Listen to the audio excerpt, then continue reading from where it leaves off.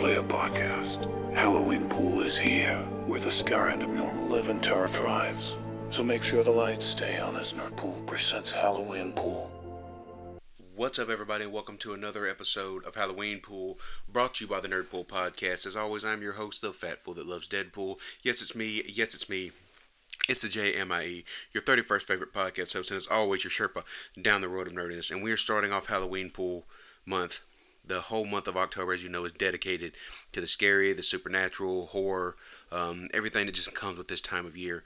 And we are starting it off with The Monster, the Jeffrey Dahmer story. Right off the bat, before I get into any of this, I want to say, again, I have no medical training. I'm not a psychiatrist. I'm not a psychologist. But like many people, true crime tends to fascinate me, as it does millions of people on this earth. Whether you listen to podcasts like Sword and Scale or Crime Junkies, whether you watch TV shows like Law and Order or CSI, or docuseries like, Dateline NBC and Investigative Discovery, or even the OG, in my opinion, Unsolved Mysteries.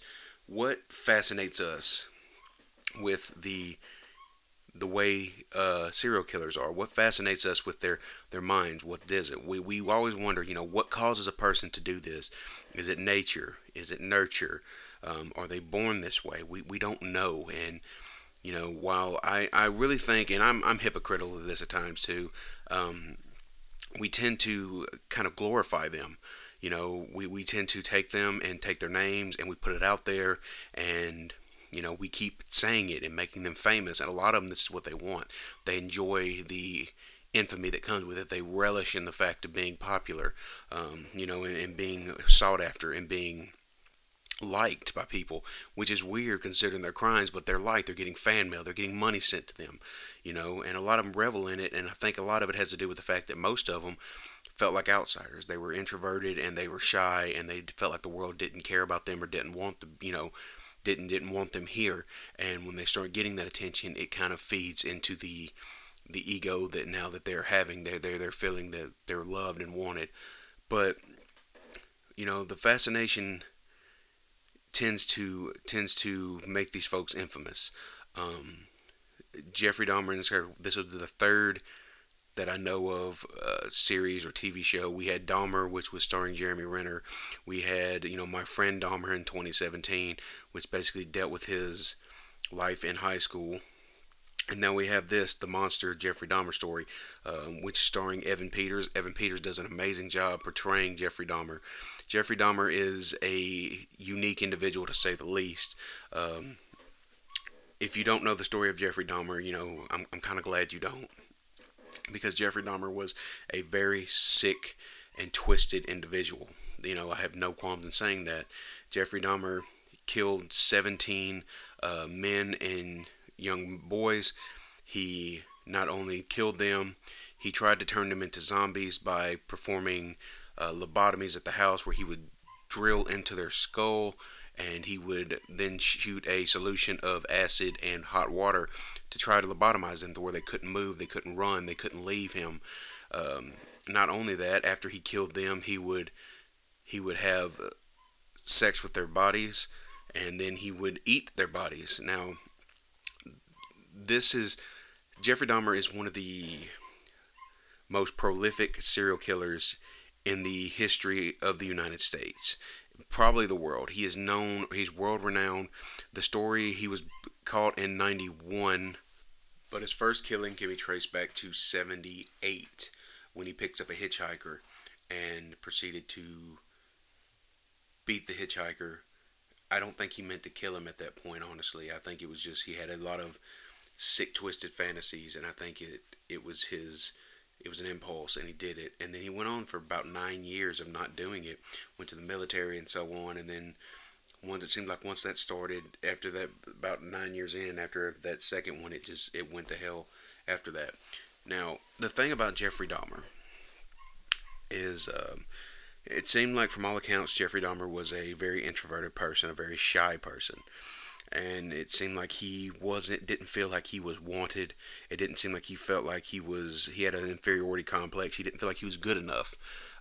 He was also gay in a time when being gay was not, the normal. You couldn't, being gay was something you kept hush hush because it could open yourself up at that time, especially to harassment, to violence, to being, you know, dis- dispelled from the community that you're in.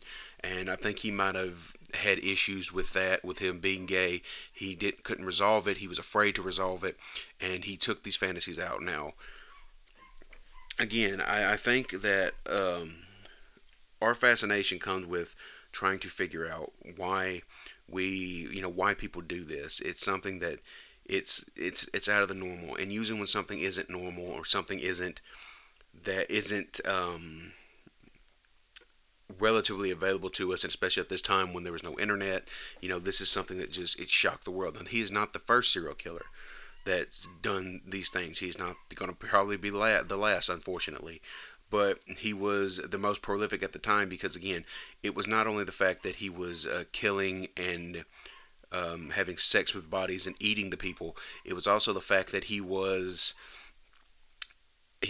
gay, and he was killing mostly black and Hispanic men.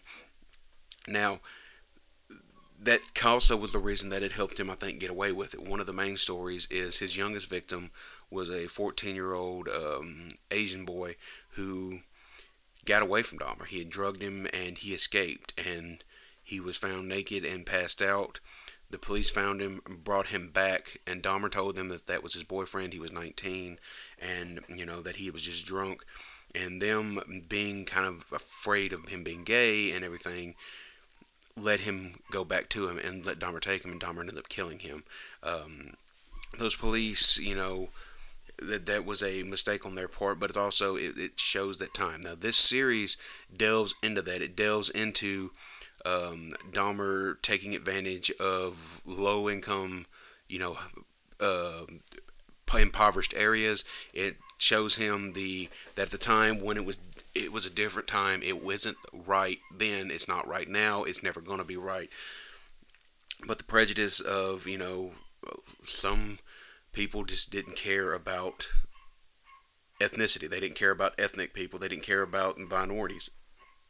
And he took advantage of that as he was in a mostly black neighborhood, and he used that as him being gay. He used that to kind of woo police away and kind of basically kind of frighten them and keep them at bay because they didn't want to deal with a gay guy. They didn't want to deal with a gay guy that was having intercourse with black people or Latin people, whatever. But I think that that's what kind of caught the attention because, again, at the time, this wasn't thing. Being gay wasn't, I don't want to say mainstream, but it wasn't mainstream. It wasn't broadcast as openly as it is now. It wasn't as accepted as it is now. Even though there's a lot to do with being gay and not being accepted, we're not getting into all that. But back then it was really a hush hush tone, and also the fact that it was, on top of the depravity that he caused and the depravity that he indulged in, I think it just captured the mind because people hadn't seen that. You had people like Bundy who was killing teen girl. You had people like John Wayne Gacy who was killing boys and hiding them under his basement. But these people weren't eating them. Bundy might have indulged in necrophilia himself, but Dahmer took it to another extent because Dahmer, basically everything that you could be, your worst nightmares, he did. Everything that you could think of, the scariest parts he was involved in, and it really captured the attention of the entire world, mainly because of where it was and at the time. But the Monster Jeffrey Dahmer, the series that released on Netflix, starring Evan Peters, Molly Ringwald, Richard Jenkins, and Niecy Nash. Niecy Nash does an amazing job in this. Richard Jenkins is a great actor. My only issue with him in anything I see him in now, and I guess this falls into being typecast, is everything he's in, I only picture him in Step Brothers. I picture him screaming at Dale and Brennan, him, complaining about them wrecking his boat, him whipping them, him, that. Like, I see him in Step Brothers every time now. And maybe that's a typecast thing. He's a great actor, and he's great in this, but it's when you hear his voice, that's the only thing I think of is Step Brothers. Niecy Nash again does an amazing job. Niecy Nash is in this, plays his neighbor who's basically calling the police over and over again, trying to say there's something wrong, and you kind of hear this as a perspective from her point of view. We get a lot of this. Isn't really Dahmer is the main issue of the entire series.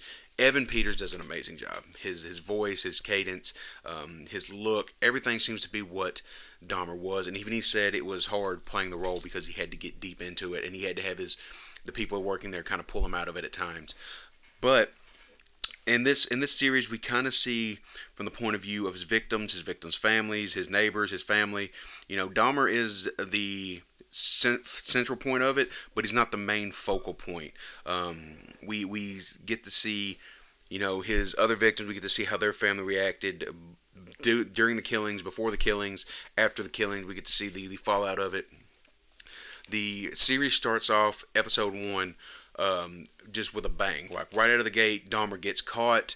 It's his, when a guy he's going to drug and kill gets away, the police find him with handcuffs hanging from him, and he takes them back there, and they find pictures of Dahmer with, dead bodies and dead corpses, and we see him get arrested there. And so the rest of the series is kind of mixing him doing his interviews when he's confessing the crimes, and him and the reenactments of everything, and him basically telling that story as it goes on. You get some heartbreaking stuff in this. You see Dahmer growing up. You see his fascination with, roadkill and taking roadkill apart. His dad helping with that. His dad trying to bond with that. You see his mother, played by Molly Ringwald, who has issues. She has mental issues. She's on a lot of medication. She's on, they say 20 pills while she's pregnant with Dahmer. Sleeping pills, mental pills, medication, whatever. And, that kind of goes into it of her father's thinking that that's the reason he did that. She's blaming his father for, indulging his psychotic behavior of, wanting to take animals apart and put them back together. This kind of gives you a dynamic of, again, a nature versus nurture. Was he born this way, or was he made this way? We're never going to know that. We will never know, because he even said, he had these kind of fantasies when he was younger. And at that point, is it because of the upbringing he had that it was kind of a tumultuous upbringing, or was he born that way because of the medicine that his mother was taking? Did it affect his brain chemistry and affect him? It's a question for the ages, and something that, again, we'll never be able to know. But we see that his mother leaving him, taking his brother, basically telling him, that you can stay here with your father. I don't want you. Nobody wants you. So that starts having abandonment issues. In this, a lot of the stories, they take the names of the victims and they put them out. They also tell the story, but how much of it is completely accurate and how much of it is sensationalized is up for debate. Now, I know some points, and I hate to say this, they're going to take parts of the story and they're going to kind of mold it a little bit to either make it more dark or more sinister. Even, I'm not saying that it wasn't already dark enough, but they're going to make it a little bit more sensationalized for TV, because it might not have went the exact way they wanted it, or what, the story might not have been able to be told on TV in an exciting manner. And I use that word, just it's hard to say, but I don't want to come across as this is exciting. It's just, when you're trying to make TV and compelling TV, while the story isn't in and of itself is compelling, sometimes when you're trying to make a TV show, you have to sensationalize stuff. And I think they took liberties with certain parts and made it a little bit more graphic than what it was at times, or a little bit more. They added parts of the story that weren't there, for the lack of a better term. But through this series, you get to see Dahmer as he basically, I think, is trying to come to grips with being gay. He's also trying to come to grips with being a loner, being by himself, having abandonment issues. He's had an inferiority complex. He doesn't want people to leave him. He doesn't want people to, quit him, or, he wants them to stay with him. He wants them to listen to him and be there with him all the time. This is most evident in an episode relating to one of his last victims, Tony Hughes. This, again, I don't know how much of it is sensationalized or how much of it is taking liberties with, but in this series alone, it portrays it that basically he meets Tony and he's going to do it, but Tony's different. Tony's deaf. Tony's listening, and him and Dahmer kind of start dating and kind of start having a relationship. And it seems like Dahmer's actually kind of in love with him and is enjoying this, and Hughes the same way, to the point to where, when they first meet, he's like, you want to come back to my house? And Tony Hughes told him, you have to earn me. I'm looking for love. I'm not just looking for a hit it and quit it. And I think that kind of took Dahmer as a, wow, he's a little different. And so they go about it, and Dahmer learns a little bit of sign language, and they're writing to each other, and you kind of feel like there's a love between them. And then when they finally do have relations together, Tony gets up and he's like, I got to go to work, and he works out of town. He's a model out of town, and he's like, I got to go to work. And Jeffrey's like, can you stay? He's like, I have to go to work. And he's like, when will I see you again? He said, next week. And Dahmer says, how do I know that? And he says, trust. He signs trust. So then Tony leaves, and Dahmer doesn't want to believe. Dahmer doesn't believe he's going to come back. He thinks he's just used him. So he grabs a hammer, and he, with all intents and purposes of killing Tony. And Tony leaves, and we kind of see after that of Tony's died. His family can't find him. His family, goes to the police. They're trying to find any way. They're looking to the gay community, his friends, to try to find, where he was, where he is. He hasn't talked to them. He's very close with his family. And then, you kind of see the fact that Dahmer's, I don't want to say he has remorse, because I don't know if he ever truly shows remorse for anything. I don't know if he was capable of being empathetic to these people. But, he donates money to try to find him. And he sees his family and stuff there, and it seems like he's kind of worried and kind of upset that, what happened. And then we flash back to the apartment. You see Tony come back. He said, I forgot my keys. So he goes in the bedroom, and the next shot is him laying on the bed dead, and Dahmer sitting on the bed next to him and grabs his hand and holds it. And it's at that point you really see that Dahmer he has a abandonment issue. Like, he's really worried that this man was never going to come back. Like, he was never going to see him again. Even though he told him, I'm going to be back next week. I have to go to work. Basically, he's like, we're together. I'm not going to leave you like that. But Dahmer had it in his head that this man was not going to come back, and that he used him, and that the only way to keep him there was to kill him. And a lot of it has to do, I think, with the eating of people. It has to do with, there's the rumors out there, there's these sayings that if he eats somebody, it's them staying with him. Like, they become a part of him, and they're with him forever at that point. Is that what it is? Was it a fetish? Was it infatuation? I don't know. I don't think any of us will ever know.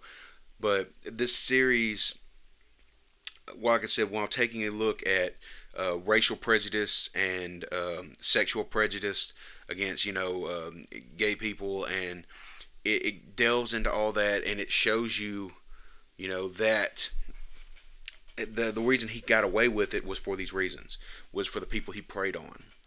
And that's what helped him get away for so long doing what he did. Unfortunately, at that time, it was a little bit more prevalent than it is now.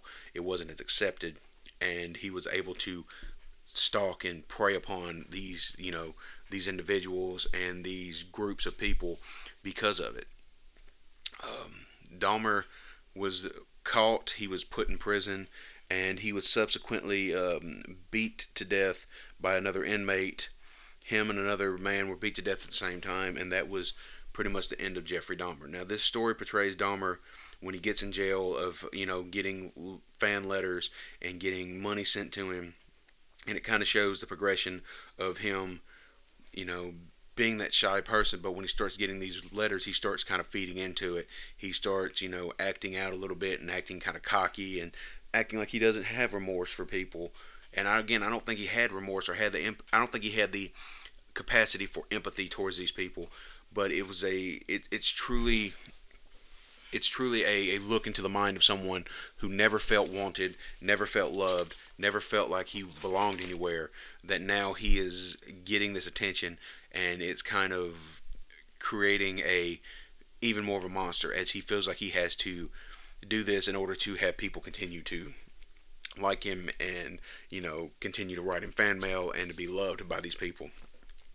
It kind of brings up a question of what is our fascination with these types of people? Why do we keep glorifying these types of people? I watched the Dahmer show. It's one of the biggest shows Netflix ever had, and they'll do more now. There's a plethora of big name serial killers to pull from. They'll do more of these because it was such a big hit.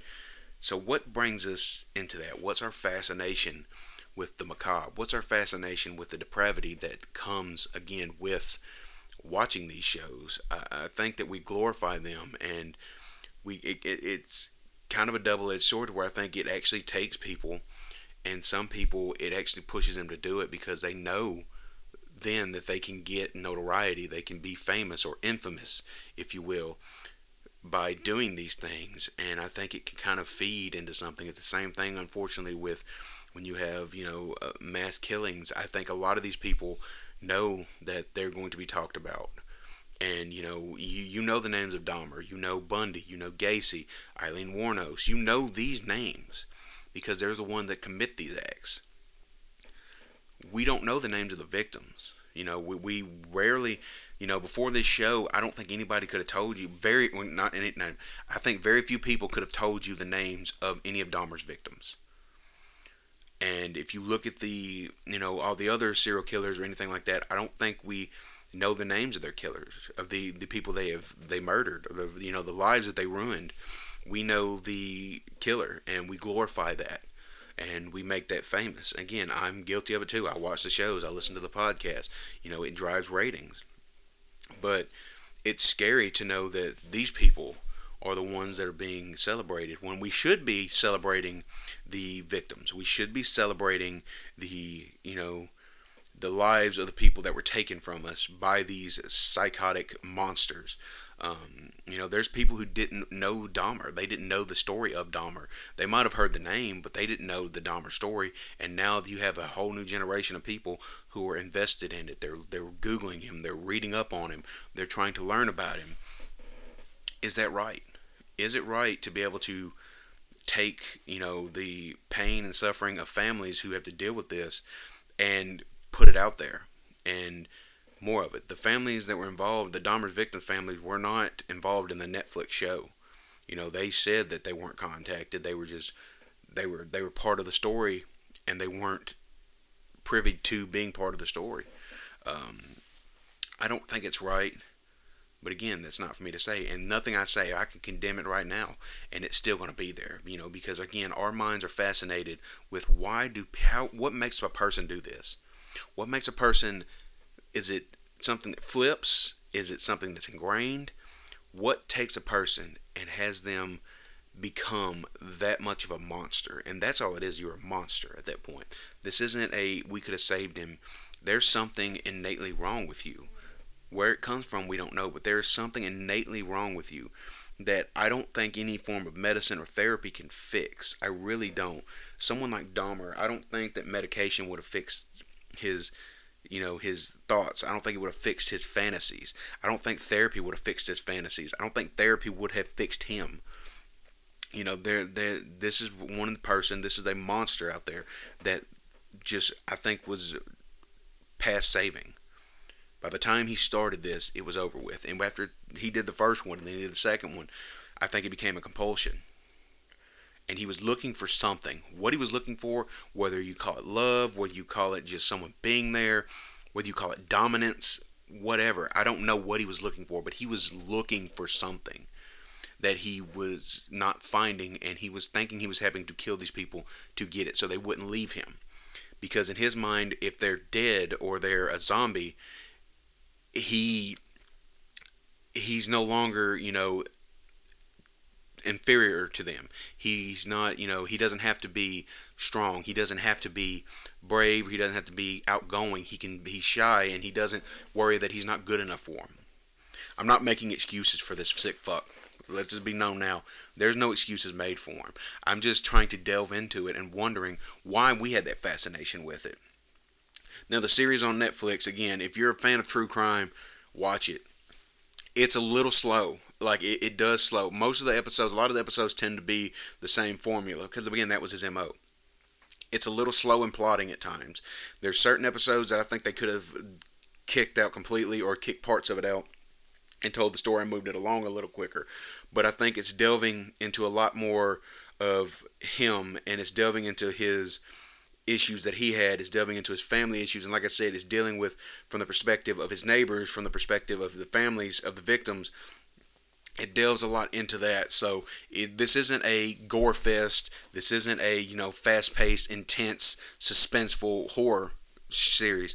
This is the series that is telling the story of a really, truly sick monster. And it's telling the stories from the family's perspective, with him being the focal point, but not necessarily being the main aspect of the story, if that makes sense. You have to watch the show to get it. It's not it's not the quickest paced show. There's a lot of times when it's slow in plotting, but it's because it's building to what the story is, and it's trying to create suspense, and it's trying to give you the realism of what was going on at that time, and the frustration of people around him who might have known stuff was going on and couldn't get anything done because of prejudices at the time. But it's if you like true crime, it's a show to watch, and Evan Peters does an amazing job. Everybody involved in the show does an amazing job. Like, all the acting is on point, all the acting is great. They tell the story at enough of a pace to keep you invested in it. Whether that's good or bad, I don't know, but again, if you're a fan of true crime, it's there. It's probably one of the biggest things on Netflix right now. It's one of the biggest things I've ever done. I think it's been viewed 300 million times or so, I believe is what they said. And that's just huge, and that shows you how much of a fascination people have with this topic of serial killers or just true crime in general. But thank you all for listening. Thank you all for liking, sharing, and subscribing wherever you're at. Follow me on Twitter. I'm at NerdPoolPod. I'm on Instagram at NerdPoolPodcast. I am on TikTok at NerdPoolPodcast. I'm on Twitch at NerdPool Gaming. Anywhere you follow me, it's great. Again, look for the Sunday Pun Days. Thank you for Halloween Pool. Thank you for listening. This month is great. We've got the B horror movie review coming up. As you know, I've got reviews of movies coming out. I've got more scary places to look at, and some other stuff that maybe we can get into later. But this is my favorite time of year. The weather's great, and Halloween is just a fun time. So thank you all for listening to Halloween Pool, and thank you for listening to Nerd Pool. So until next time, see ya. We hope you enjoyed this episode of Nerd Pool. Be sure to come back next time for more tales of the frightening and the dreadful. Until next time, remember to avoid things that go bump in the night.